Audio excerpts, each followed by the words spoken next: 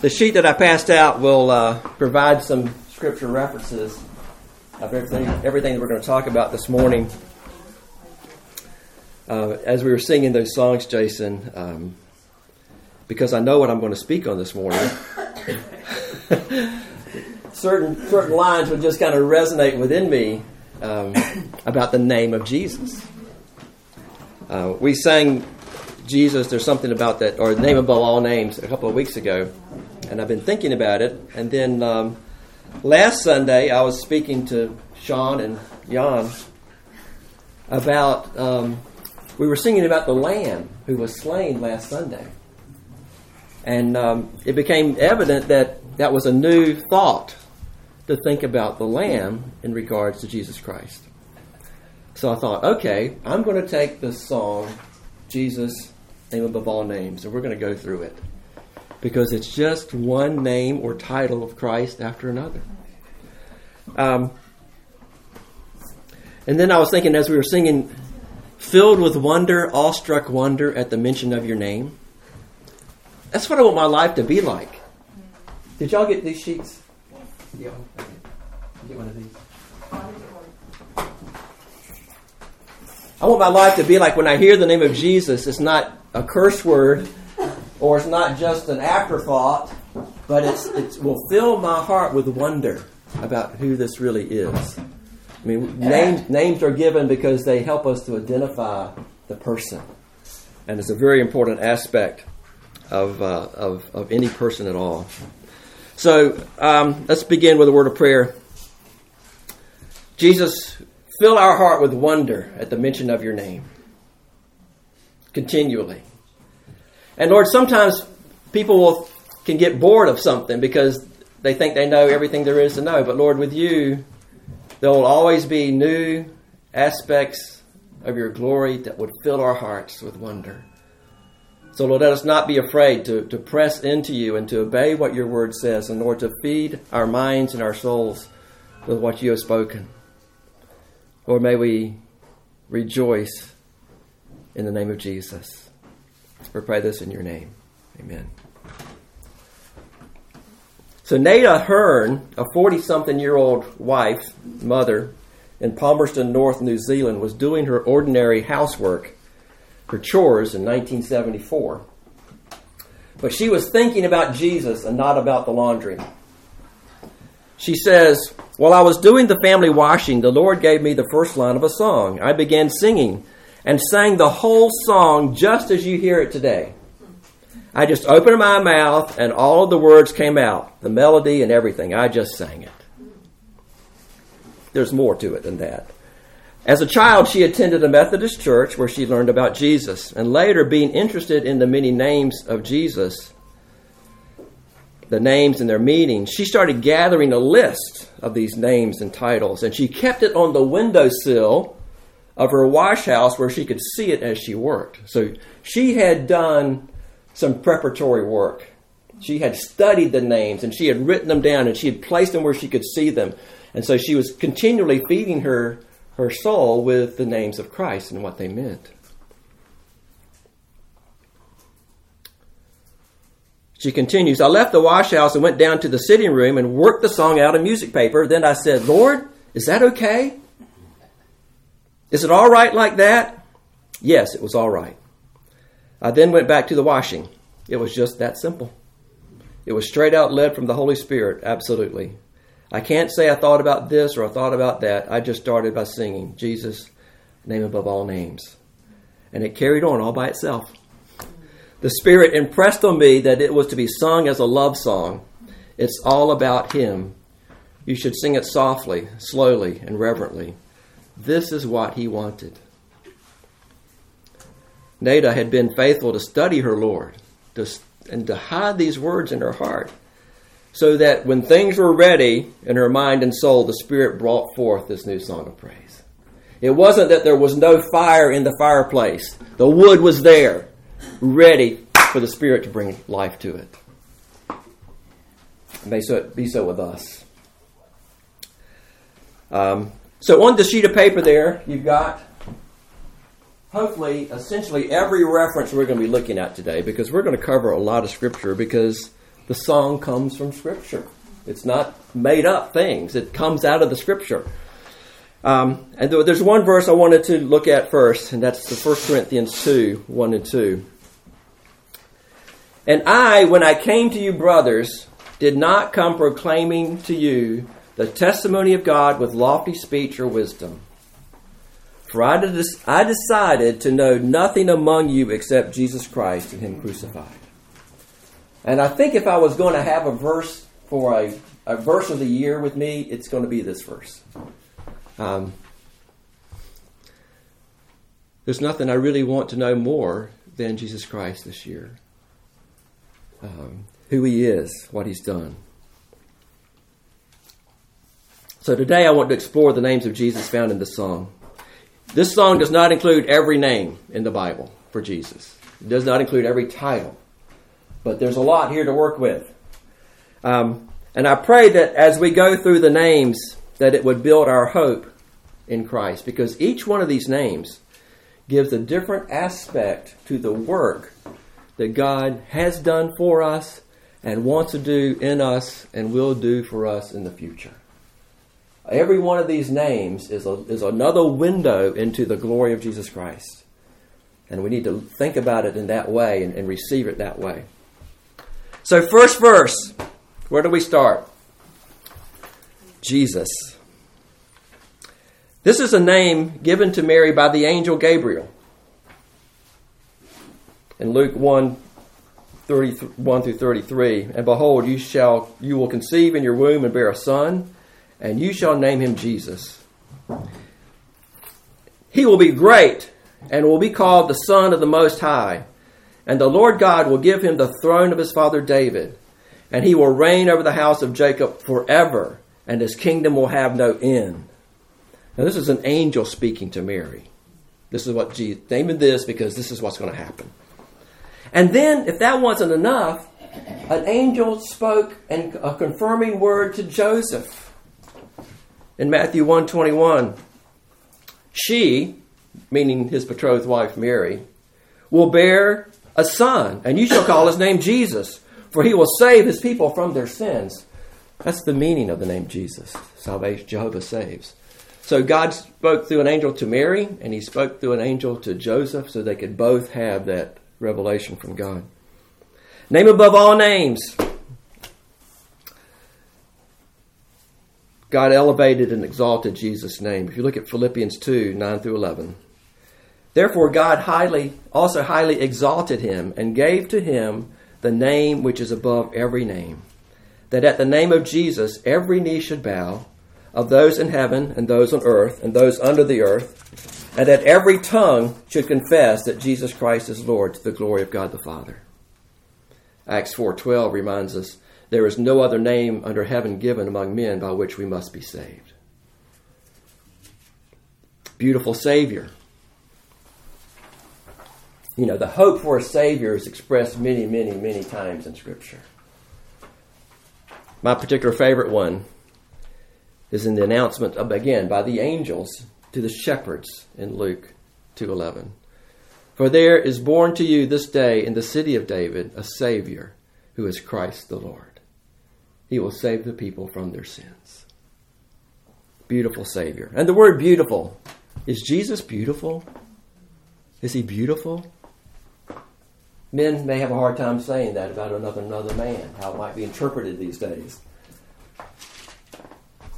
Psalm 27:4. One thing I have asked of the Lord, that I will seek after, that I may dwell in the house of the Lord all my days of my life, to gaze upon the beauty of the Lord and to inquire in his temple. Every aspect of Jesus is perfect and beautiful and fragrant. When we sing beautiful Savior, that's not a throwaway adjective and an undefined noun. These are things that really mean something. Beautiful Savior. And gracious Lord, the next line, Hebrews 1:3, the first part, A. He is the radiance of the glory of God and the exact imprint of his nature, and he upholds the universe by the word of his power. Anything that can uphold the universe and sustain everything in the universe is pretty glorious. And 1 Corinthians 2:8 says, none of the rulers of this age understood this, for if they had, they would not have crucified the Lord of glory. So he's called the Lord of glory. But it's not only that Jesus is Lord and that he is glorious, but it means that every aspect of his nature and every act of his leadership is glorious. His knowledge is glorious, wouldn't you agree? His wisdom is glorious. His power, his decrees, his grace, his justice, his mercy. He is altogether glorious. Every dimension and characteristics of Christ is glorious. And his glory is revealed not only in his person, but in his work.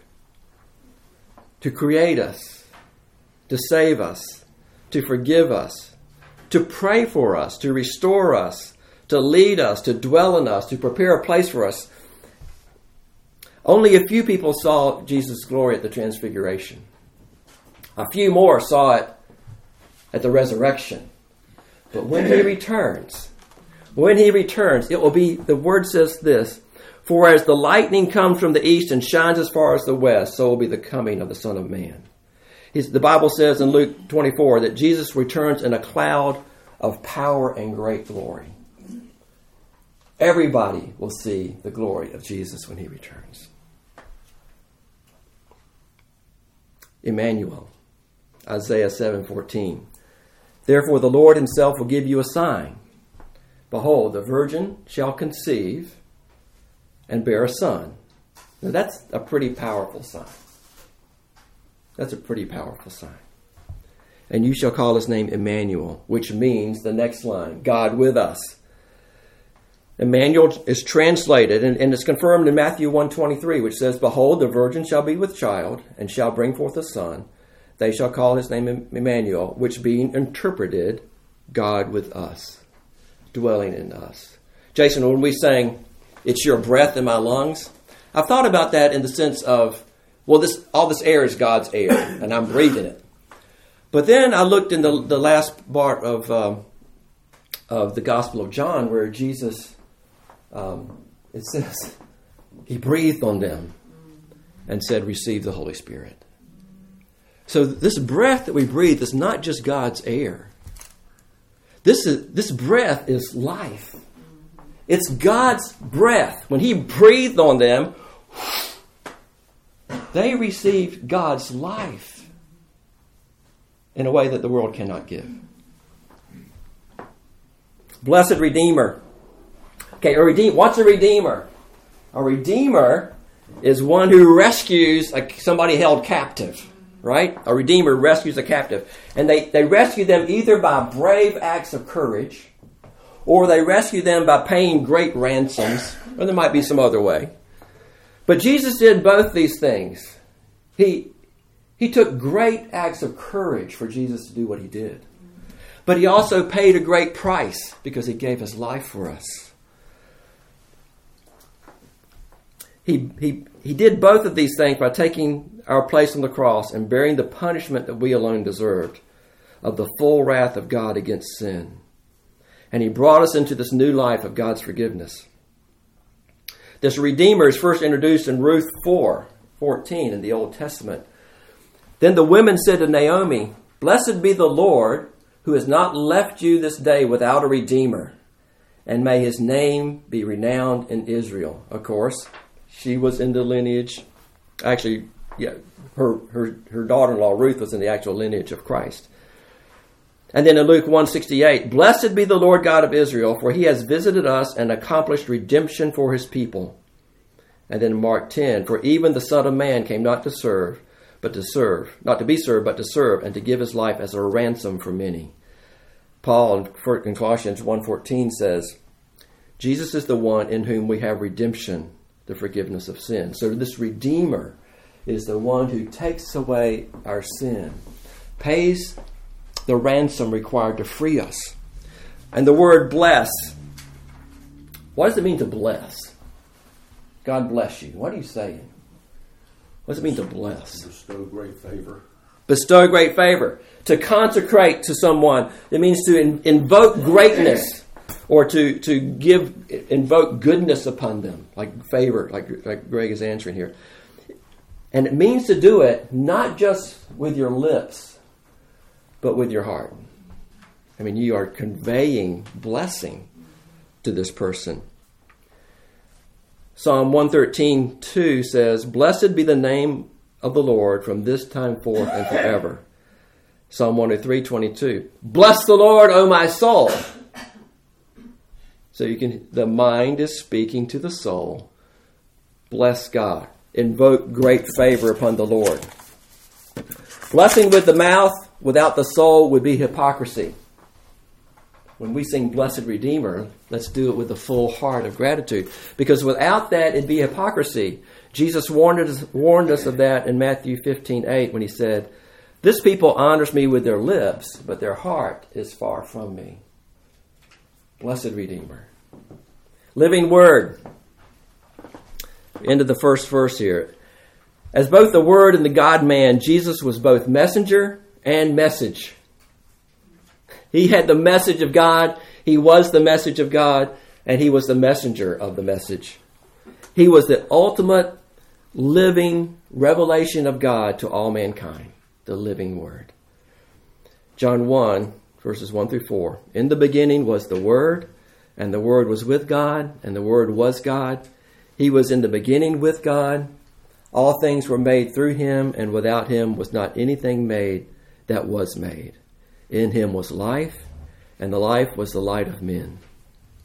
If we really want to know who God is,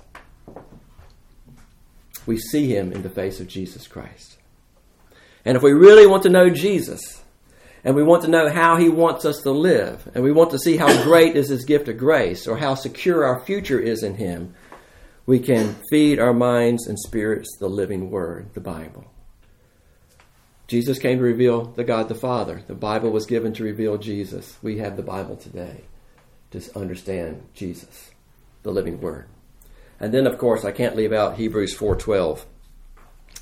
"For the Word of God is living and active and sharper than any two-edged sword, and piercing as far as the division of soul and spirit, of both joints and marrow, and able to judge the thoughts and intentions of the heart." You know, we can read the living Word, but honestly, what's really happening when we read the Bible is that it's reading us. It's reading and it's telling us what is in our heart. Because when we rise up against what the Bible says, we can know that it's bringing some conviction, right? What's going on? Jesus is that living Word. All right, we're going too fast. Verse 2. Any one of these, I could take the whole message, right? So I'm just trying to cover a lot of ground here. So when we sing a song that says, "I am," what are we really saying? Well, it's taken from Exodus, where God is revealing himself to Moses at the burning bush. But I am. Jesus also used this phrase in John 8:58. Jesus said to them, "Truly, truly, I say to you, before Abraham was, I am." Before Abraham was, I am. It's a bit of a difficult passage because of the verb tenses. He's saying before this man in the past was, before he ever existed, he didn't say I was, he says I am. So he kind of sets himself outside of the domain of time and to claim equality with God. Jesus was not created. He is not dependent on anything. But Jesus claimed to be the very self-existent God who revealed himself to Abraham and to Moses. And he further claims I am in 7 more expressions in the Gospel of John. And each of these expressions, he reveals a way of his saving power to those who believe and trust him. When we sing I am, it's kind of outside the domain of time. It's outside of the domain of creation. We're appealing to the self-existent God. So it's not just I am light of the Gentiles. It's I am. Then light of the Gentiles is a different phrase. It's taken from Luke 2:32. a light for revelation to the Gentiles and for glory to your people Israel. This is from Zechariah. A revelation that his salvation was not only for the Jews. So it doesn't say light for the Jews. It says light for the Gentiles. So this light of salvation is for every tribe and nation and language on the earth. Isaiah 49:6 adds, he says, and he's speaking this prophetically over Jesus. He says, you will do more than restore the people of Israel to me. So the prophecy is this Messiah is going to do more than just restore Israel. I will make you a light to the Gentiles, and you will bring my salvation to the ends of the earth, to every nation, to every language, to every tribe. He's going to do this. And then this is confirmed in Revelation 7:9.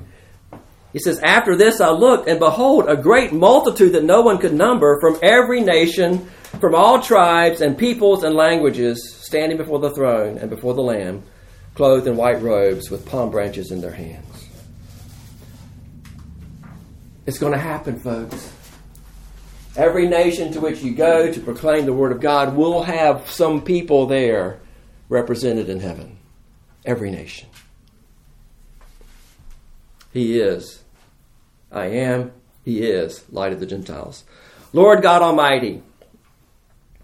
This sounds like it could be a kind of a phrase that's set aside, but really a Lord is a leader who rules, right? He's a Lord. He rules over. He's a leader. He's the executor of this thing. God is the eternal sovereign. So you've got a leader who rules, eternally sovereign power. Almighty has all power and all authority. So these three words together, Lord God Almighty, is a pretty powerful construction of a name. But it's taken out of Revelation 11:17, and maybe some other places too, saying, we give thanks to you, Lord God Almighty. And listen, who is and who was, for you have taken your great power and begun to reign. You have begun to reign. Prince of Peace. Well, Jesus is our peace. And it's taken from Isaiah 9:6. For unto us a child is born, to us a son is given, and the government shall be upon his shoulder, and his name shall be called Wonderful Counselor. See, some of these names aren't in there. Mighty God, Everlasting Father, Prince of Peace. Everybody wants peace. Jesus is the place of peace. El Shaddai. Okay, so now this is a Hebrew word, and it sort of echoes back what we just did with God Almighty, or Mighty One, or one who's more than enough, one who is sufficient. So I was looking at that song too.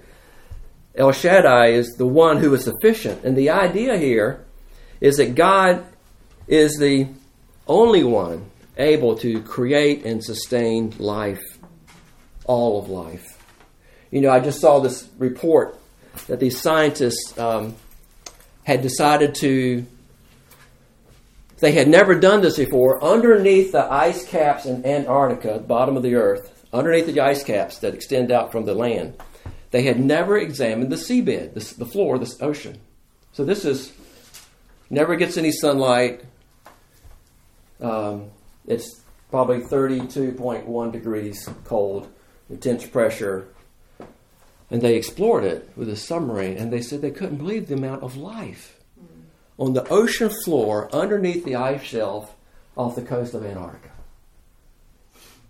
They just couldn't believe it. All these different types of creatures down there. And God creates and sustains life everywhere on the earth. And it appears to be and nowhere else. He could. But in this world, He's revealed life on earth. Genesis 17:1, and get this. Now, when Abram was 99 years old and still not a father of the seed of promise, the Lord appeared to him and said, I am God Almighty, walk before me and be blameless. Of course, this is when He promised him a son. God is sufficient. So God is sufficient is a translation of El Shaddai. And We read in 2 Corinthians 12:9. But he said to me, my grace is sufficient for you, for my power is made perfect in weakness. Therefore I will boast all the more gladly of my weaknesses, so that the power of Christ may rest on me. Is that going to be your watchword this year? God is sufficient, no matter what the trial is. You know, we're waiting for a new grandson to be born. Marcy's still not delivered yet, but God is sufficient for her and Matthew. We pray that will come in God's perfect timing. Shepherd of souls. 1 Peter 2:25 is where this comes from. For you were straying like sheep, but now have returned to the shepherd and overseer of your souls. What does a shepherd of souls do? What would a shepherd do? Protect? Guide? Lead to green pastures? Lead to streams of water? Defend them from evil? A shepherd of souls watches and cares for us. When we sing shepherd of souls, we're saying Jesus is going to watch and care for me. He watches over and cares for me. King of Kings. Well, we've heard this a lot. King of Kings. Supplying that there's many kings, but there's one big king, one ruler over all of them. Actually, there's really only one king, and he rules forever. He lives forever. He rules forever. And this is taken from 1 Timothy 6:14 through 16. And listen carefully to the words that Paul writes here. Until the appearing of our Lord Jesus Christ, which he will display at the proper time, he who is blessed and only sovereign, the King of kings and Lord of lords, who alone has immortality, who dwells in unapproachable light, whom no one has ever seen or can see, to him be honor and eternal dominion. Amen. And then Revelation 19:16. And on his robe and on his thigh he has a name written, King of kings and Lord of lords. These are not made up names or terms. This is a revelation of who Jesus is. Third verse. Okay, Lily of the Valley. It comes from Song of Solomon 2, verse 1, which says, I am a rose of Sharon, a lily of the valleys. Beautiful of appearance, fragrant to the believer, the Lord is altogether desirable. Now, some modern-day scholars hesitate to endorse this as referring to Jesus. But for the sake of the song, let's look at Hosea 14:6. It says, his sprouts will sprout, and his beauty will be like the olive tree, and his fragrance like the cedars of Lebanon. And Ephesians 5:2, which says, live a life of love, just as Jesus loved us and gave himself up for us as a fragrant offering and a sacrifice to God. The lily of the valley represents the beauty and the fragrance of Jesus. Son of David. Okay, this is a key Old Testament prophecy. That Jesus would be the son of David. He would become that there would be the Messiah. They didn't know his name would be Jesus, but there would be this one that would come. That's referred to in Matthew 1:1. The record of the genealogy of Jesus the Messiah, the son of David, the son of Abraham. And then even the beggars knew this in Luke 18:38. And he cried out, this is the blind man, blind Bartimaeus. He says, and he cried out, Jesus, son of David, have mercy on me. This whole lineage of David, that King David would have a heir that would rule forever, was this promise that God had made. And Jesus is the son of David. Rose of Sharon, I refer back to the previous on the lily of the valley. Now the Rose of Sharon was a common plant in that the Valley of Sharon, which has a new name now, but it was a common plant and they were everywhere. So it was propagated wide and far. Everybody could see the Rose of Sharon. The Alpha and the Omega. Okay, so these are the first and last letters of the Greek alphabet, and this was written in Greek.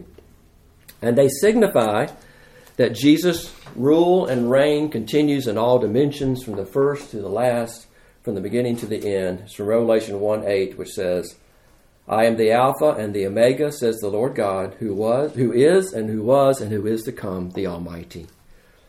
when we sing the Alpha and Omega, we are saying Jesus' rule and reign carries over every dimension of our existence and our hope-to-be future existence. Seed of Jesse, another promise of Redeemer. It's a combination of a couple of things. In Genesis 3:15, it's the first mention of seed in the sense of redemption. I will put enmity between you and the woman. God is speaking to the, actually speaking to the serpent. I'll put enmity between you and the woman, and between your seed and her seed. He shall bruise you on the head, and you shall bruise him on the heel. And that the aspect of the seed, or even root, as through Jesse, is seen several times, but the one I'll point out is Romans 15:12. And again, Isaiah says, the root of Jesse will come, even he who arises to rule the Gentiles, in him will the Gentiles hope. Jesse, of course, is the father of David. And so again, it's through this line, this defined genealogy of people that God refers to over and over again, because His promise was to Abraham, and then the children of faith all the way through. Morning star. Well, Jesus claimed for Himself. He makes it clear in Revelation 22:16 when He says, I, Jesus, have sent my angel to testify to you about these things for the churches. I am the root and the descendant of David, the bright morning star. He is the one. The morning star comes up early in the morning. You can see it crystal clear. Fourth verse. Now, this is a really cool one. Well, they're all good. But Jesus, our intercessor. Hebrews 7:25 says, therefore he is able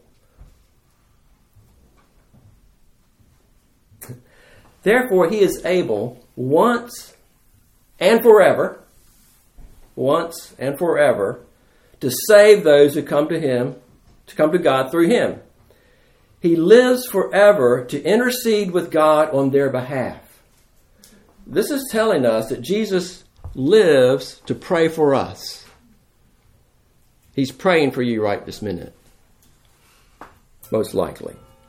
And in 1 John 2:1, he says, my little children, I am writing these things to you so that you may not sin. But if anyone does sin, we have an advocate with the Father, Jesus Christ the righteous.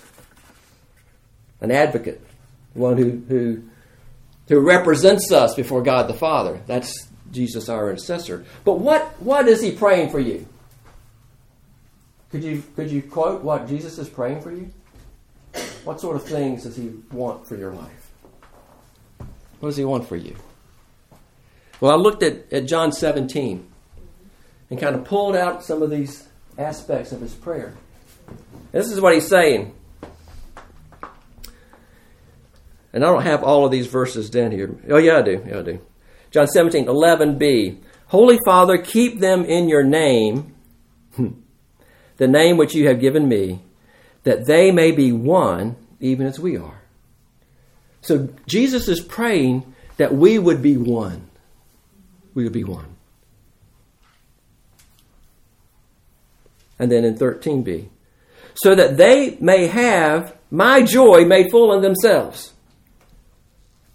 So Jesus wants you to be filled with his joy. That's what he's praying. That you be one with the rest of us and that you would be filled with his joy.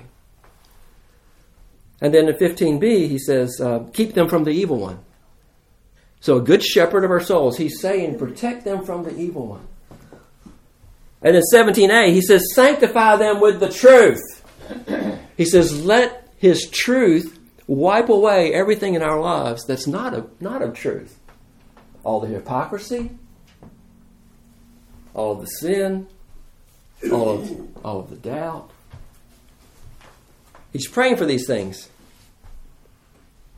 And then he says, I do not ask on behalf of these alone. So he's talking about his disciples, but for those also who believe in me through their word, so that they all may be one, even as you, Father, are in me and I in you, that they also may be in us, so that the world may believe that you sent me. So it's not only for those original disciples, but for everybody who's believed what the disciples have said through the Gospels, through the Scriptures. That we might be one, that we might become one so that the world would know that God sent Jesus the Son. So part of what Jesus is praying for us is that we would so demonstrate the love of God and the unity of the Spirit that it would be a witness to the world. That's what he's praying for. Jesus, our intercessor, he's praying that these things would come true in our lives. He prays that we all together will be one with him and in him. Promised Messiah. Okay, so there's a couple ways to think about promised Messiah. Was it Jesus the first time he came? Or is it Jesus when the second time he comes? Yes. Exactly. When we sing the song, I want you to think both things. I want you to think not only the one who came to fulfill the ancient promises, like in Micah 5:2, but as for you, Bethlehem Ephrathah, seeming insignificant among the clans of Judah, from you a king will emerge who will rule over Israel on my behalf, ones whose origins are in the distant past. And John 4:25, the woman said to him, I know Messiah is coming, who is called the Christ. When he comes, he will tell us all things. So it's not only the one who came to fulfill ancient promises, but it's also the one who will fulfill the promises that we have for the future. John 14:2-3 says, in my Father's house are many mansions. If it were not so, I would have told you. I go to prepare a place for you, and I will go and prepare a place for you. I will come again and receive you to myself. Again, that where I am, there you may be also. There's something in the heart of Jesus that wants you to be with him. And everything Jesus has done has been to draw you to himself. When we sing Promised Messiah, it's that he came the first time to demonstrate these things, but he's promised to come again. His promises will not fail. Bread of life. This is one of these I am statements. In John 6:35, Jesus said to them, I am the bread of life. Whoever comes to me shall not hunger, and whoever believes in me shall never thirst. He follows this immediately by the giver of living water. Well, so if you're hungry, you come to Christ. If you're thirsty, come to Christ. The giver of living water. John 4:10 says, Jesus answered her, if you knew the gift of God and who it is that is saying to you, give me a drink, you would have asked him and he would have given you living water. And John 7:37, on the last day, the climax of the festival, Jesus stood and shouted to the crowds, anyone who is thirsty may come to me. Anyone who believes in me may come and drink. For the scriptures declare, rivers of living water will flow from his heart. When he said living water, he was speaking of the Spirit who would be given to everyone believing in him. Flowing from his heart. This living water, the Spirit, flows from the heart of Christ to all who receive him.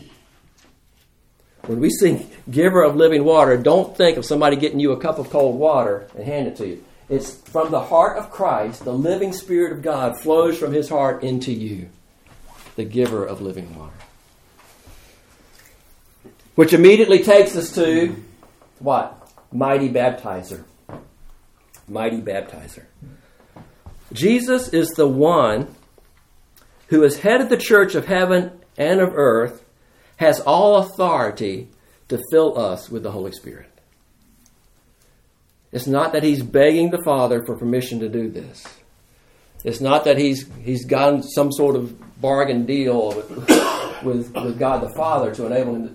He has all the authority and all the power to do this. And of course the Holy Spirit is willing to inhabit these temples because we were made in the image of God. The Holy Spirit comes in and begins to do his work to cleanse us and purify us, to give us courage and strength to be his witness. The mighty baptizer. Matthew 3:11, John the Baptist is saying, I baptize you with water for repentance, But he who is coming after me is mightier than I, whose sandals I am not worthy to carry. I will baptize you. He will baptize you with the Holy Spirit and fire. Mighty baptizer, the one who from his heart comes the Spirit into us. Son of God.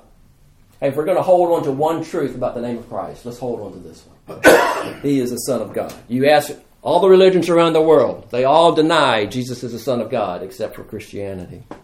It's the hinge on which a lot of belief hangs.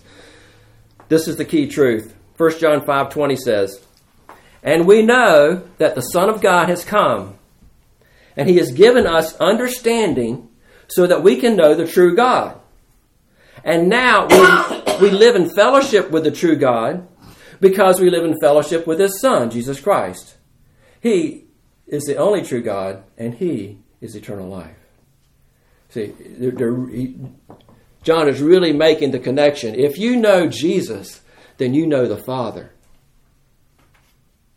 because they are one. The Son of God. Let's hold on to this truth. Now, I have one last verse I wanted to mention, and that's Revelation 19. Because here we've studied all these different dimensions of Christ's name and his titles and what they mean to us. But we've not exhausted this yet. Revelation 19:11 through 13. "Then I saw heaven opened, and behold, a white horse. The one sitting on it is called Faithful and True." So you could say Faithful and True is another name for Christ, because we know that Christ is the one sitting on this white horse. His name is called Faithful and True. So that's the first name. "And in righteousness he judges and makes war. His eyes are like a flame of fire, and on his head are many diadems. And he has a name written on it that no one knows but himself." So he's called Faithful and True, but he has a name written that no one knows but himself. Jesus has a name we don't know yet. But then it goes on. "He is clothed in a robe dipped in blood, and the name by which he is called is the Word of God." So he's called Faithful and True. He's called the Word of God, and he has a name that's written down, but we don't know what it is yet. Jesus will forever be able to cause you to be in awe and wonder of who he is. If you've been walking with Christ for 50 years or 5 days, it doesn't matter. There's more of Christ this year for you. And every aspect of the names we've looked at is a way that Christ wants to minister to us. And he wants to minister through us. And he wants to touch us. Have you this morning, just now, have you learned a new name or a new dimension of one of these names that maybe you've not thought about before? A new way of thinking about your Lord. Or maybe the Spirit is saying, can you trust me to be all of these things for you? Is God really sufficient? Is he more than enough for each one of us? I pray that this year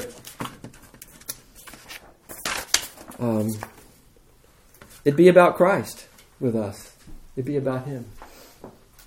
It would be all about him. It's not about a denomination. It's not about a particular organization. It's not about any of these other things. We need Jesus Christ. He is the Savior. He is the blessed Redeemer. He's the living Messiah. He's the Son of God. He's the King of Kings. He's our great intercessor. I just want us to cling to him. And if you would, I'd like for us to join and sing the song. You can use this sheet to sing from, or I think it's on page 26, but Jason and I are both going to sing it. So give us a second here.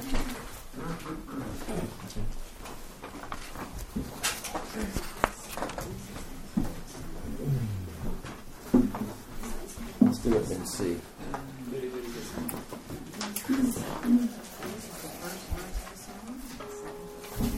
Before we sing, let me just ask, does anybody have questions about what we talked about? I hope this has been helpful to some degree. It's great. I was just clarifying to them, this is actually a song. Yeah. And we're going to sing it. Yeah. Yeah. And This woman... And it's full of scripture. Yeah. This woman had been studying the Bible and made a list of names for Christ and kept it on her shelf so she could see it. And one day during the wash, the song came to her.